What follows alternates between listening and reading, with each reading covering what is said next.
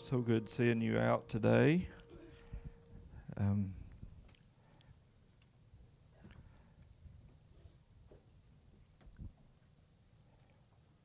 Glad it's warm inside, ain't you? I logged into the thermostat this morning. It was on 71, so I turned it on 72, just for you. The gas bill will go up this month, but it'll be okay. Me and Rick was walking in a while ago, and he was talking about at least we didn't have to cut firewood to come in early and start an old wood fire in the corner, which wouldn't be a bad thing, but thankful for God's provision and that He is here with us this morning. How many came to hear from God today? Amen? Yeah. Yep. Me and Elsie ate chips at the Mexican restaurant the other night together. Yeah, see how good it is? And then she took some of my French fries and gobbled around on them. If you have your Bibles, let's turn today to Genesis chapter 15, the book of Genesis chapter 15, which is the first book in your Bible, so it should be easy to find. Go back to the beginning, Genesis.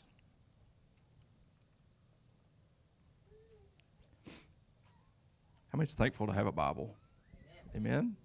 That it teaches us, that it leads us, that it guides us, that it instructs us, that it gives us wisdom, it increases our faith. Faith comes by hearing, and hearing by the Word of God.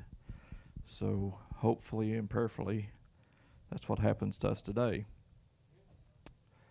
We're still in the sermon series, The Gospel BC.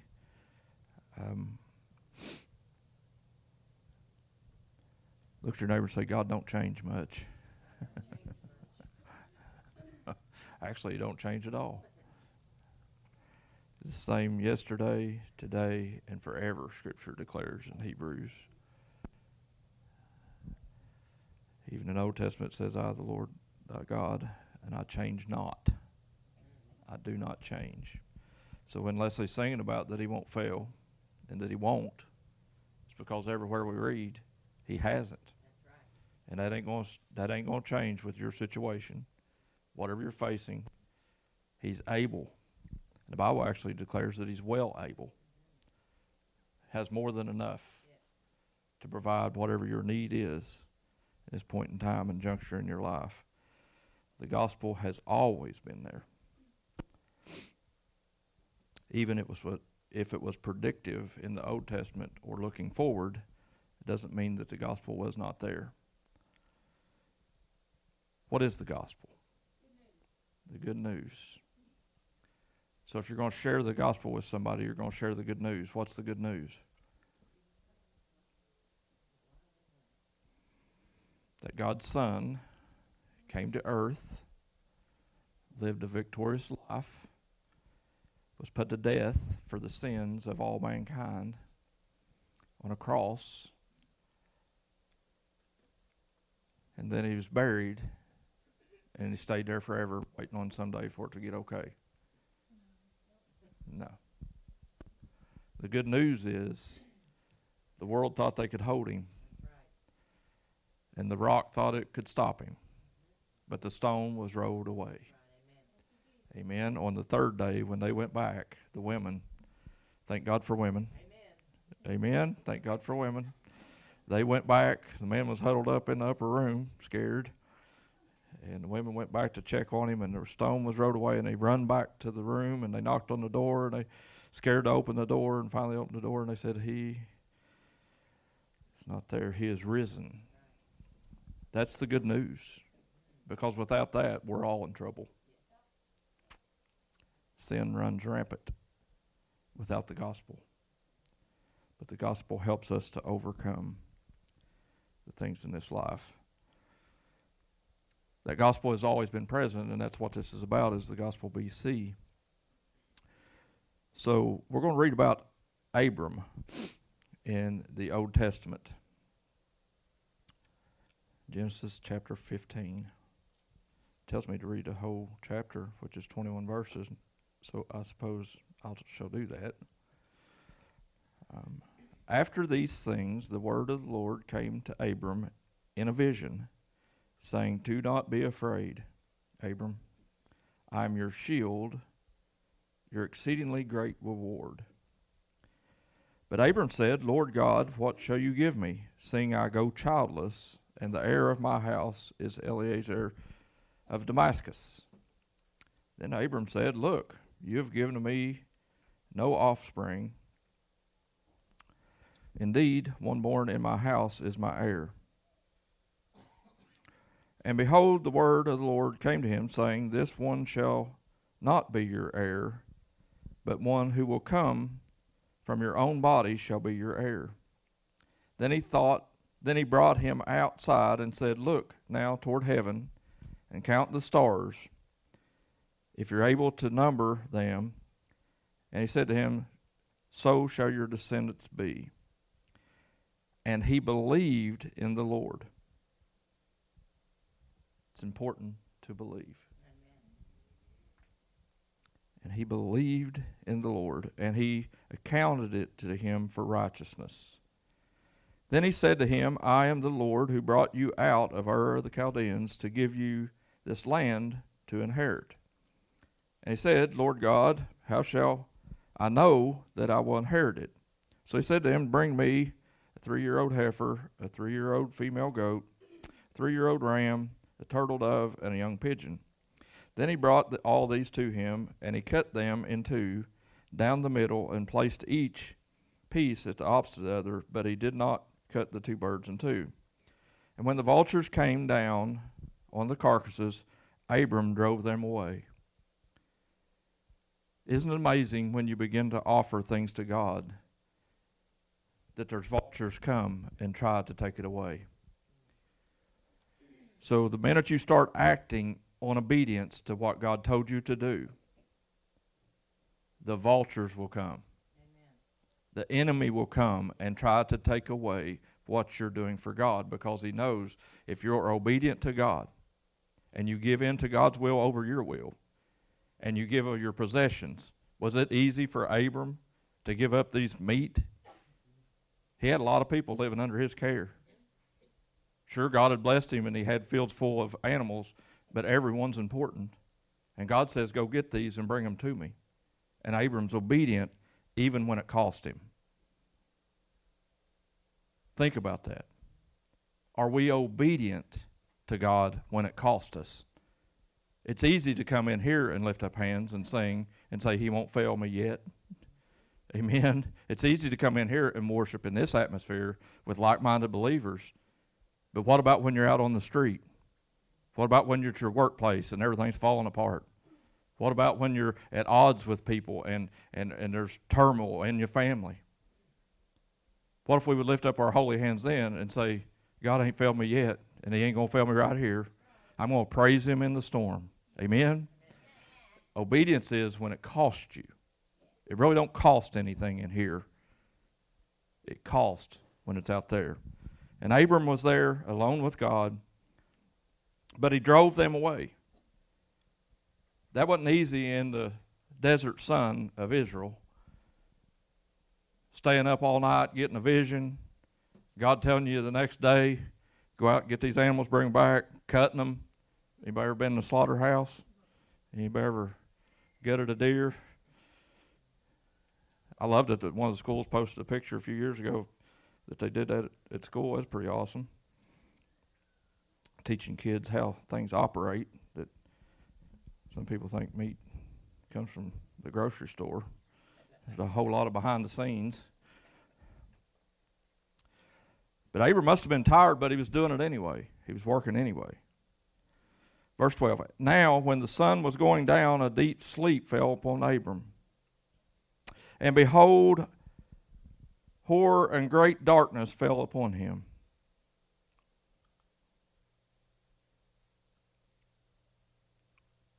There's a whole lot can be said about that verse in theology and what the church teaches. that God can cause you to go into a deep trance. It's all written all over Scripture. And he can speak to you because he's putting you in a trance-like state so that you'll shut up and lay still and let him do the talking. And I believe in those things. I have fell in the floor under the power of God in a youth group meeting in Raceland, Kentucky, and God spoke to me. Now, I believe in it. Why? Because I've experienced it and God's word says it. Amen? Abram fell out under the power of God, and God was still doing stuff. Now, you might be out, but that don't mean God's asleep. He don't sleep nor slumber. Then he said to Abram, no, certainly, think about this, out, not understanding, in a trance-like state, sleep. Then he said to Abram, know certainly that your descendants will be strangers in a land that is not theirs, and will serve them, and they will afflict them 400 years. God's promises are yes and amen. Sometimes it's not what we want to hear. Amen? We like to tiptoe through the tulips and everything's hunky-dory and, oh, Lord bless me indeed. Enlarge my borders. You know, we got these specific prayers that we pray. But here God's saying, I am going to do something. And your descendants that I'm promising to you, even though you've not seen them yet or you've not experienced that yet, and you're childless and you're barren and it doesn't look like it's going to happen, they are going to serve somebody else. That doesn't sound like a whole lot of fun. Nobody wants your kids and your grandkids to be slaves, but God is saying this shall happen. No, certainly your descendants will be strangers. 400 years. It's a long time. America is on the verge of being 250 years old. It's been around a while. Ain't even close to what God's saying that the children of Israel are going to live in captivity. It's a long time. So, and also the nation whom they shall serve I will judge. Afterward they shall come out with great possession. So you're going in as a slave and you're coming out with great possession. Now as for you, you shall go to your fathers in peace. You shall be buried at a good old age. Sounds fun. But in the fourth generation they shall return here, for the iniquity of the Amorites is yet to be complete. And it shall come to pass, when the sun went down and it was dark, that behold, there appeared a smoking oven and a burning torch that passed between these pieces. On the same day, the Lord made a covenant with Abram, saying, to your descendants I have given you this land, from the river of Egypt to the great river, the river of Euphrates, the Canaanites, the Kenizzites, the Canaanites, the Hittites, the Perizzites, the Raman, and all the Amorites and Canaanites, the Gittites, and the Jebusites. That's a lot of different groups of people. Let's pray. Father, we thank you for this day. Lord, we thank you that we can dig through the Old Testament and see glimpses and pictures of you being present even before you came to this earth, Jesus, yet you were there. You have always been faithful. You are faithful now, and we believe that you will always be faithful. Lord, we thank you as we search the Scriptures to know these things. Awaken our hearts to have faith like Abram, to have trust like Abram, to be obedient like Abram. And we pray this prayer in the name of Jesus. Everybody says, amen.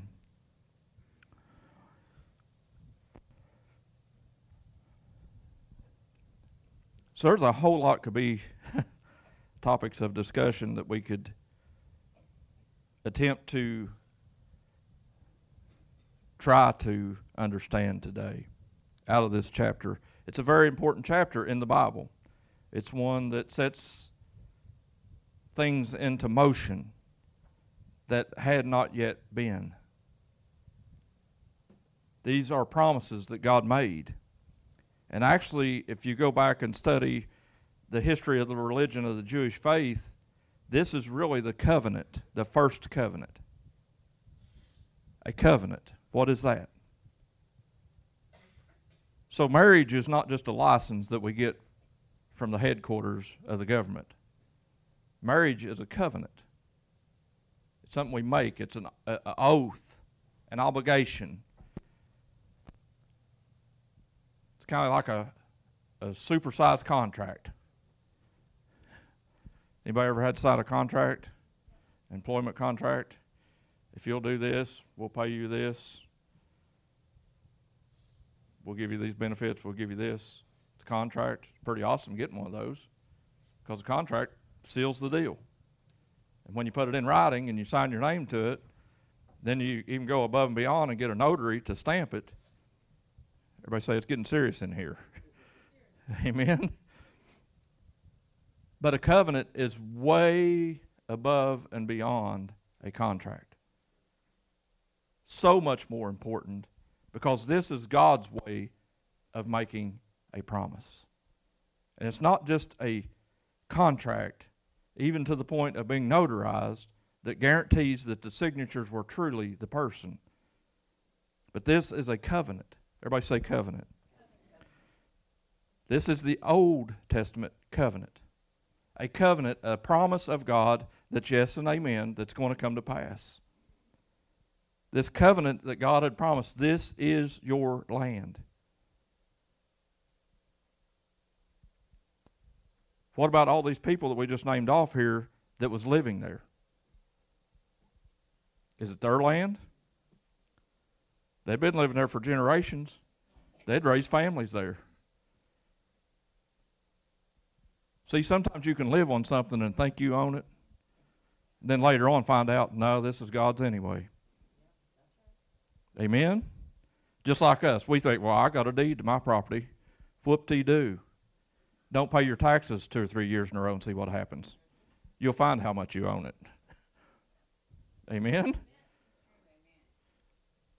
We think we possess these things when in reality Scripture says the earth is the Lord's and the fullness thereof. Everything you see, smell, hear, taste, look at belongs to God, period. It's His and His alone, and He'll do with it as He wishes. He can take from one and give to another. These tribes, these families, these heirlooms that these people had possessed thought they had control because they had power, wealth, notoriety, influence, but yet God, the King of glory, comes into a situation, and there's this man traveling from the Ur of the Chaldeans through a land, and he's looking around, and there's all these cities built, there's all these things, and there's all these amenities and all this stuff, and he's out here on a hillside killing some of his sheep, amen, killing some of his cattle, and cutting them in two and working on a hillside, and God comes down and speaks to him in the midst of this situation and says, all of this from the Euphrates over is going to be yours. And your children's children shall possess this land. Pretty hard to believe when you don't even own a deed. When you ain't even got a kid. It's pretty hard to believe when all these things just don't make common sense. It don't meet reality of what I'm seeing. But faith is a lot more than that. Faith sees beyond reality. Faith looks into the future and the promises of God and says, yes, I'll believe that, even though it don't look like it. Even though I don't feel like it. So Abram trusted God and believed God, and it was accounted to him for righteousness. And that's written all over the New Testament. So to be like Abram, to be like him, where's the Ur of the Chaldeans? Where'd he come from?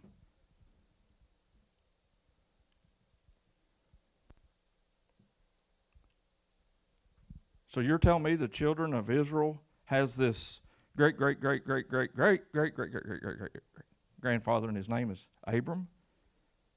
And he's from Ur of the Chaldeans. Where's that at? In today's world, if you pull out a map, most scholars, most theologians, most people believe that it's in modern-day Iraq. So Jesus is an Iraqi. His bloodline comes through Iraq, as far as on this earth.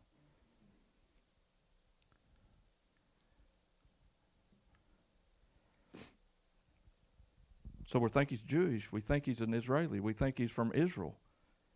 But where's his bloodline go? Sometimes you go back far enough, you might find out you're kin to people you don't want to be kin to. Amen. I study genealogy all the time. I love doing it. But sometimes I'll not write that one down. And that's the beautiful part about Ancestry.com is it'll find them for you and say, well, your fourth, seventh displaced cousin is Billy the Kid or somebody. It's like, nah, I don't want to be kin to him. You know, I'd rather be kin to Abraham Lincoln or somebody. But here we are with Ur of the Chaldeans, this Iraqi traveling up through the land, coming down through a different region, and on this hillside, God makes a promise. God makes a covenant. And you see, this was a common practice because wherever you come in, and the way to do a covenant or an agreement back in their culture, in their day and time, was to do this, to take animals, split them apart, lay them, separate them out, and both of you would walk through, and the blood of the animal would get on your feet. And they didn't have documents. This was a testament. This was a sacrificial thing that they did so that to prove that, yes, this blood that's on my feet will be on my hands and upon my head if I don't abide by the terms that we just agreed to. And both individuals would do that. But this is God's covenant. It's better, bigger, better, faster than anything this world knows about. So Abram finds himself passed out on the ground in this story, laying there. He done all the work, put all the animals out, got the whole situation set up to where that this event's about ready to happen, that he knows that he's going to, something about a covenant's going on. There's some kind of promise or some kind of thing, that an agreement that I'm abiding to here with this one I know, I'm hearing.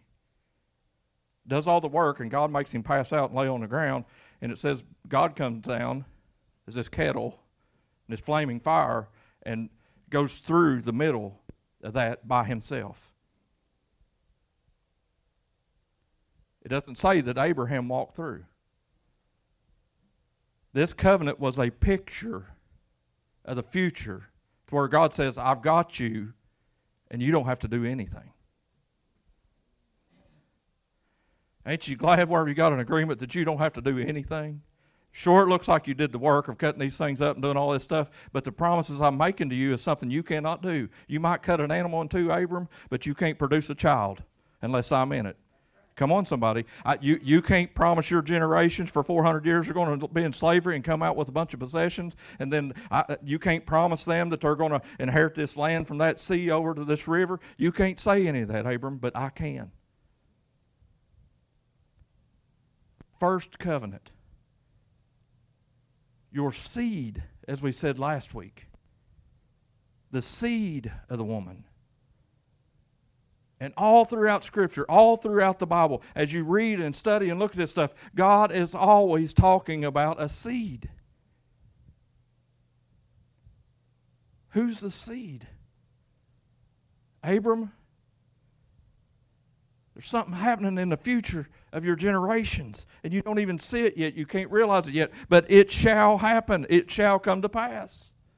Is anybody in this room believing God for anything? Are you trusting God for anything? The way Abby talked about a few weeks ago, where she said her brother, and she was praying and praying and praying for years and years and just traumatized by it. Is John ever going to get right? Because it doesn't look like John's getting right, did it? And he got right and she didn't even know about it. Why? Because God has to do it. Albie can't do it. All you can do is pray and believe and trust.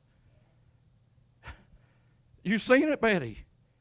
For Jerry to pray, that's a new day. Amen? Jerry Sparks to pray, that's a big deal. And for him to give his life to God is a big deal.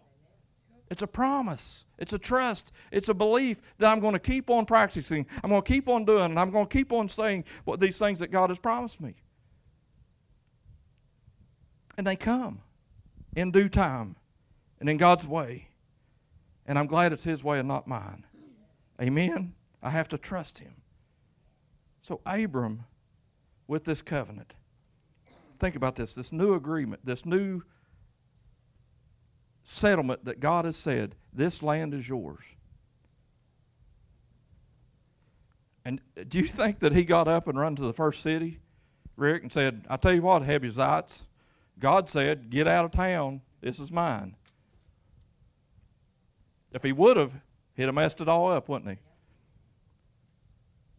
He didn't do that. Better be glad he didn't, because he probably got killed before he ever had his baby. Amen? If we get involved in things, we mess things up. So then the story goes on here. So he didn't do that. He didn't go try to take his towns. He had this promise from God. He had this agreement from God. He had this covenant from God. And he's obedient to it. That he's doing what God says to do, but he's doing it in a way that he says, I know I don't need to get involved because God's got this. So, he goes back home. Next chapter, Genesis 16. Goes back home. He's excited. When we leave out of the room here at church, we leave out of here excited, right? Man, I heard from God today. I felt the Holy Spirit moving on me during singing. I'm going out here and I'm jubilant about what all happened today. And I'm on fire for God, and I'm going to tackle the world this week, right? Then we get home, and then Monday comes. Yeah, you might make it through Sunday. And it hits you right in the face, don't it? So he leaves out of there in Genesis 15 with this meeting with God, this presence of God, a holy flame going through this animals that he'd cut, that he'd laid apart, that he made this contract, this covenant, this thing with God. Or God made with him. He didn't make it with God. God made it with him, to say it honestly. And he gets home, and what happens? Sarah. Hey, we ain't got a kid. I got this mistress over here, my servant, she's helping me, this Egyptian that we got when we was down there. Now, apparently I can't have kids, so Abraham, won't you just take her and make her your wife too, and then maybe God's going to do it that way.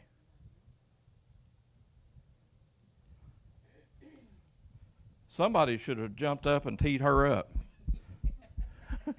Right? Has anybody ever played ball? I was really good in grade school.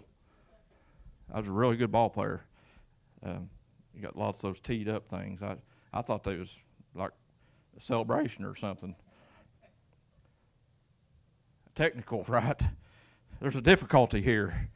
You're outside the bounds of normal. You can't take a ball and slam it on the floor and bounce it to the rafters. Technical. You're mishandling the ball. You can't do it. Sit down.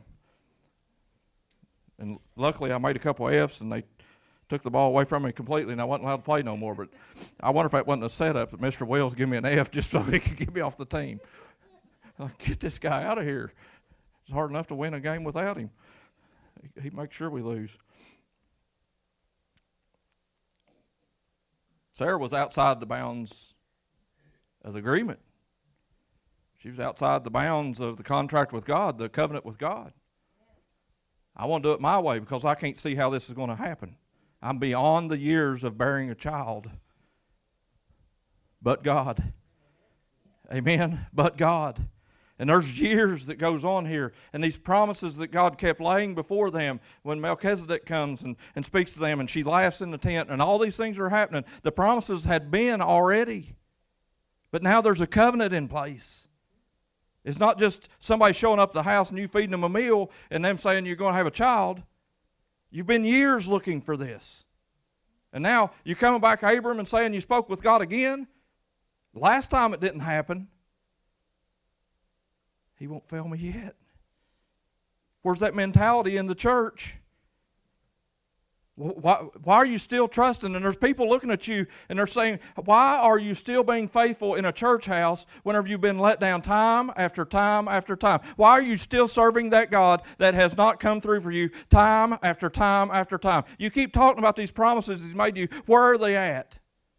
Where's the proof? The naysayers, the naggers, Does anybody else have those in your life that says that's not possible? You're dreaming too big of a dream. You're saying you own ground that's not yours. You don't have the deed. But God, He won't fail us, church. So Abram comes back and Sarah says, do it this way. And she does. And Abram surely obliged. Just like, yeah, she's pretty hot. That'll be my wife too. Awesome. Egyptians are pretty. Yeah, thank you. And they have a son. And instantly upon her conceiving a child, what's it say Sarah does? She gets mad.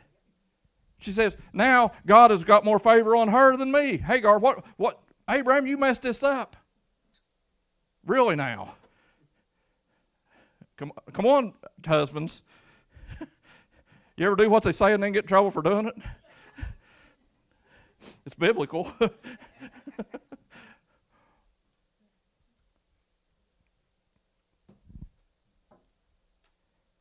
Next thing you know, Hagar takes off and runs down by the creek, and guess who shows up to talk to her? God Himself. Some people says, to women, know your place. That only God will talk to man. Hogwash. Read your Bible. He can talk to the one that's been done wrong. Sitting down by a creek crying her eyes out. Why did I conceive? Why did I get married to this guy? Why is this happening? Why am I out here as a slave anyway to this woman, and she hates me now and she runs? And God says, pack your bags up, Hagar, head on back home and live with Sarah. I just ran away. I don't want to go back. But she does. Because God is convincing. I've got you. I've got your son. You shall call him Ishmael. And he's going to be hated by all tribes and all people and all the lands. They'll hate him. They'll fight with him. But it's still a promise from God. And he's still your son, and I'll bless him. If we only knew the power of the promises of God and what it would allow us to do, even though it seems like hard things, that we would be yet obedient to do what He tells us to do, like these people in this story. To get off our own way of doing things and turn towards God and do it His way. And it may not seem like the right way to us, but it's still His way is better than ours. And Abram and Sarah and Hagar and all these people. What time is it? 11:25, wouldn't you know? Okay, that was like the introduction. We still got an hour and a half worth of sermon here left. So I'll just give you some homework. How about that? Leslie's like, yeah, let's do that so we can go eat. And Ammon and they was telling me before church that they had to leave by 11 to go to their birthday party or whatever, and they're gone. So they already skedaddled.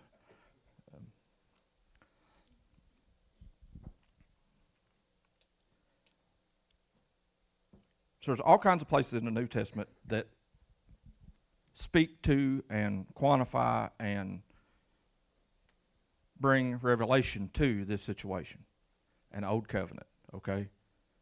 Jesus said in the New Testament to His disciples when they was there and they was breaking bread, the Last Supper picture that we see, at Grandma's house, got the Last Supper.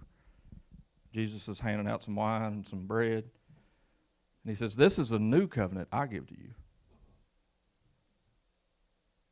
This is a new agreement, a promise that I'm making with you. This is my blood that I'm going to give for you. This is my body that I'm going to give for you. And they're sitting here eating this and thinking this and listening to this. And one of them even walks away and goes and sells Jesus for a few pieces of silver. Covenant I'm making with you. This agreement that I'm making with you. Better than a contract. Better than a signed, notarized document. I'm making a new covenant with you. Did Jesus make things better or not? Amen. He absolutely did. And if the Old Testament covenant came true and Israel inherited that land, and for 400 years they was in captivity of Egypt, just like God said, and then generations and generations, 14 generations to this, and 14 more generations to this, and then 14 more generations, and then Jesus shows up. Just like it says in Luke, just like it says in Matthew, the Gospels. This Jesus, I'm making a new covenant with you. And then if you go through and study and want to do a deep study in this and think about this and ponder about this, I want you to read these 3 chapters. And if you got notes, write them down. If you don't, come back and listen to this and dig through these 3 different chapters in the New Testament. Romans chapter 4. Romans chapter 4. I want you to read the whole thing. It's talking about Abraham. Galatians chapter 3 and Hebrews chapter 7.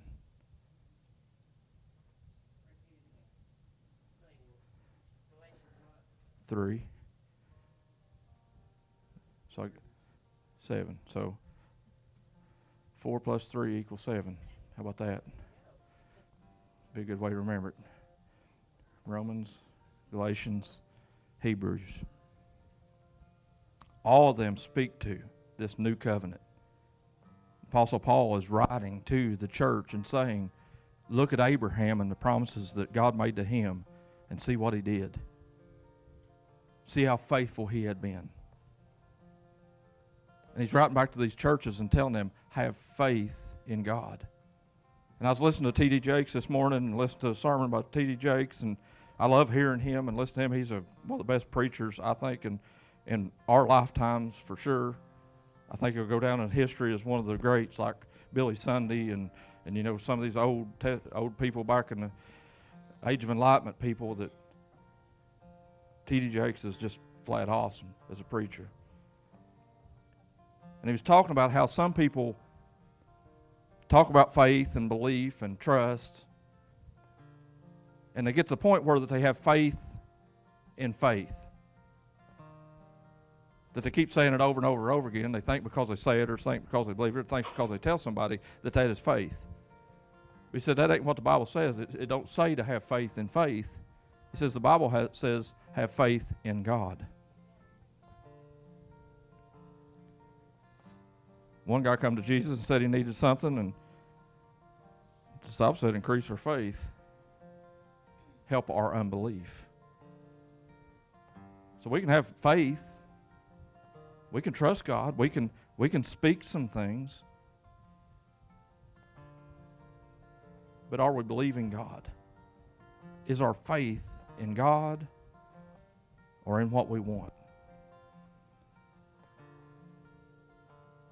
T.D. Jakes was talking about Abram becoming Abraham, that God changed his name to the father of many nations. You grew up as a little bitty kid in Iraq in no man's land. And I took you over here to this whole new land, and you only come with your nephew because he was tagging along. And you've done some messed up things. And you got some messed up kids. But Isaac's still coming. And he stayed with God through that all, and the promises of God came true. God's covenant will not fail. So when Jesus says, trust in me, lean on me, cast all your cares upon me. When Jesus Christ himself says those things, he's making a covenant with you. Do this. Because I promised you this, I've got you. Trust me, I've got you. Our Heavenly Father is in control of all this. He owns the land. He owns all the stuff. The Bible even says that he owns the cattle on 1,000 hills. It's all his. Somebody else was probably taking care of him, but it's yet his. So don't put our trust in things. Put our trust in him. The gospel has always been, it's even now, and it will always be. The gospel is true. It's a covenant of God with us, a new covenant, Jesus said, that we are to trust God, not ourselves. So if you'd bow your head and close your eyes with me today, study those 3 chapters and just read them and dig into this a little bit and study the life of Abraham. I want you to dig, study, be obedient to God's word, and listen for his voice. A still small voice.